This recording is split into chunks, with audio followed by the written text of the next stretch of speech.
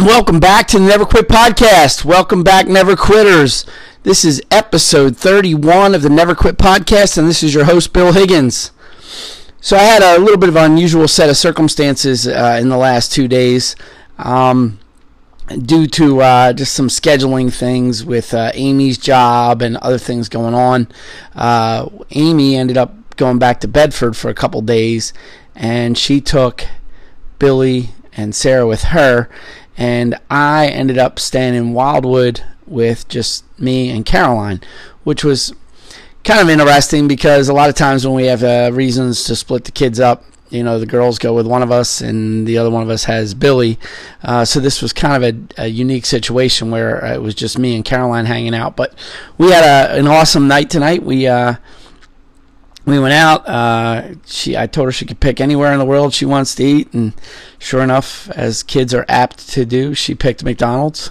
So we went to McDonald's for dinner, then went out for a little bike ride, and they just built this new ramp to the off of Cedar Avenue in Wildwood, entering the boardwalk, and I saw that it was just completed in the last day or so. So we decided to go check that out, ride our bikes up and down that ramp. I'm convinced that we're the first people to ride our bikes on that ramp, and unless somebody convinces me otherwise, I'm satisfied that that's a story I'm sticking to. So we had a nice little time doing that. Took some cool pictures. The ramp is really cool. It's really they did the whole thing really nice. They've been putting these any new construction in Wildwood. They've been putting these beach ball statues. So they put these little beach ball statues at the bottom of the ramp, and then anybody who's ever been to Wildwood, I'm sure you're familiar with this sign where you enter the boardwalk at Rio Grande that says Wildwood. People get their picture in front of it all the time, like the Hollywood picture, the Hollywood sign. So this one is a little smaller, same type of lettering, and it says boardwalk, and then the ramp goes up onto the boardwalk and pretty much enters right into the Morey's Pier area. So it's pretty cool. I posted some pictures and video of it on my Facebook page, so if you get a chance, check it out. It was just something that was a little bit different from our normal routine, but me and Caroline always have a good time, so we went up there, hung out, and had a fun little night. The other reason I bring that up is kind of changed up my routine. I'm still on the 30-day challenge. I'm on day 19 of the 30-day challenge to get to the gym every day. But I ran into a little complication today because the way things worked out, I don't have my car down here. Normally that's not a big deal when I'm in Wildwood. I kind of ride my bike wherever I go. But going to that Planet Fitness gym, it's about it. I haven't rode my bike over there. I'm not saying I would never try, but I would definitely want to do it during the day. And you'd have to ride over 2 bridges, and you're on a highway a good part of it. It's probably about a 25 to 30-minute bike ride. And I really just didn't want to do it while I just had me and Caroline here, because I didn't want to leave her by herself all that time when I'm just I'm out on riding my bike at night. It just didn't seem like a great idea. So rather than take that chance and go to the Planet Fitness, I ended up back at the Atilis gym. The bottom line is this: I made a commitment to get this done, and I was going to find a way to be at the gym one way or another today, and I did. So the Atilis gym is just a short bike ride, 2-minute bike ride from my house. So I did that. That's just kind of a follow-up to the podcast the other night where I said, you make a commitment to do something, you just do it. One of the earlier podcasts, in one of my earliest podcasts, I talked about using your kids to hold you accountable. You tell them you're going to do something, they'll keep nagging you until you get it done. And I think I've touched on this a little bit, but I'm going to talk about it again. You can really use the internet and social media to hold you accountable in both a positive and a negative way. In the positive way, you say you're going to do something, your friends will encourage you and support you and uplift you, and say nice things when you're achieving your goals and moving forward. But the other side of it is from kind of a negative side of it. But if you say you're going to do something, I'm going to go to the gym every every day for 30 days.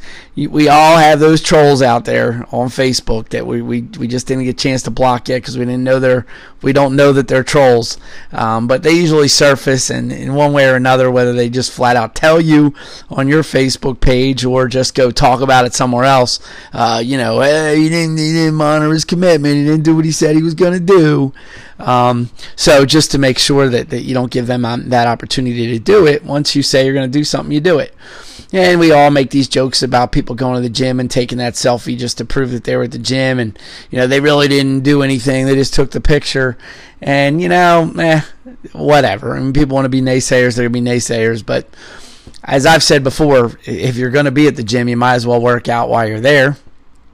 And, taking that picture and posting it on your Facebook page or Instagram, that's all part of the accountability that, I made a commitment. I'm going to be here for 30 days and I'm going to take this picture and I'm going to post it on there and show you I'm there. And I always laugh when people complain about what other people post on their Facebook page. You get this thing, all this person talks about is politics. All this person talks about is this. All this person does is post pictures of their food or whatever. You hear people make these complaints. Guess what? Block it or keep scrolling. Don't look. If people are posting things on their own page to, A, share with the people who care, B, motivate themselves, or C, just kind of to have a public journal of what they're doing, just like people, used to write in their journal or diary. Now, people do it in a more public way. But the bottom line is, who cares what other people do? If it upsets you so much, you can delete, block, keep scrolling, whatever. It's really, it shouldn't upset people to the extent that it does, but hey, for some reason it does, and that's just kind of the silliness of it all. But anyway, I just kind of share those stories with you tonight to tell you what I'm up to and make sure that I'm reporting to you that I'm still on track to complete my challenge.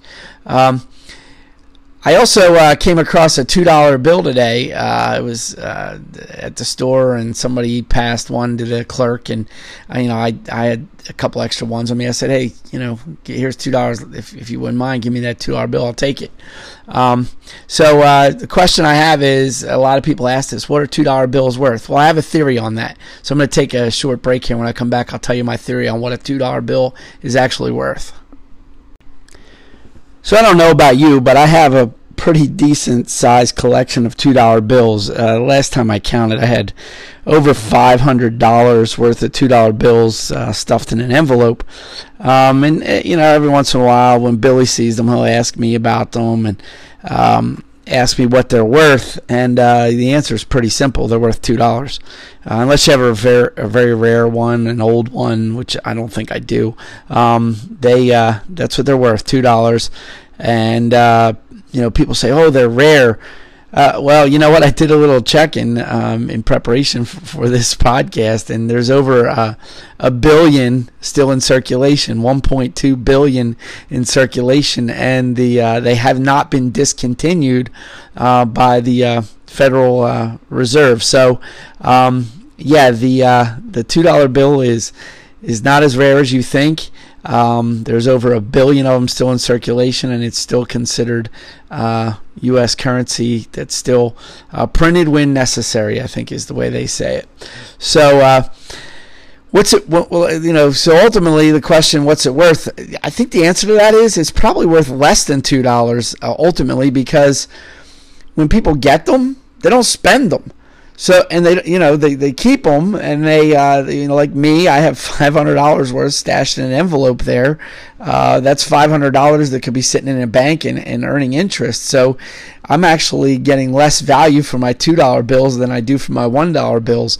And if you had a $2 bill in your wallet, and that's all you had, you were at the store and you wanted a soda, you might not even buy that soda because you'd have to give up your $2 bill. So you're not even getting the value, the face value of that $2 bill. So just an interesting thought I had today when I got that $2 bill, because I was like, why do I even do that? It's kind of just one of those things I've done over the years, and I've accumulated $500 worth, and if I ever have an emergency where I need $500, I guess I'd tap into that. But otherwise, they'll just sit there and accumulate zero interest. accumulate dust and never be spent. So just kind of something a little light tonight. Last night the podcast was a little deeper, a little heavier. Tonight I just figured I'd have a little bit lighter topic to discuss. So how many $2 bills do you have in your collection?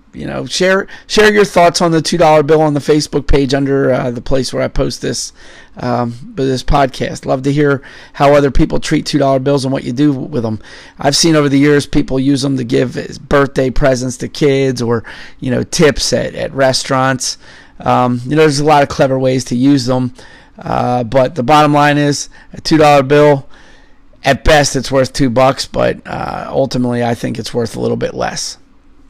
All right. Well, I want to thank you for joining me for another episode of the Never Quit Podcast. Before I close out, though, I just wanted to let you know today I came across two pieces of information that I would consider good news. One of them happened just during this podcast. I received an email telling me that the Runaway Tram, which is a new roller coaster on the Wildwood Boardwalk, is now open. I guess it just opened tonight. They were supposed to have that open at the beginning of the summer. Something happened. They didn't get the construction done, but it is now open, and I will be riding that with my kids and Amy this weekend and report back to that on this podcast after we do it. So look forward to talking to you about that. I've been looking forward to them opening that roller coaster all summer, so I'm excited that just happened, and that's good news. The other bit of good news I found out today, earlier in the week on one of the podcasts, I mentioned that I was 46 years old, and nobody said anything to me about it until just today. My buddy Rob told me that I'm only 45, and he's right. I am only 45, so I don't know why I thought I was 46. I don't know. A long time ago, somebody told me when you get older, you forget how old you are, and I couldn't believe that, but it's actually becoming true. But so the good news is I picked up a year today. I'm only 45 years old, and that's good news. That's good news. I'm not as old as I thought I was. So I'm right on track with my 30-day challenge. I'll be back here tomorrow night podcasting again and reporting to you on my gym activity. I plan to stay on track and hit that 30-day goal and meet my challenge.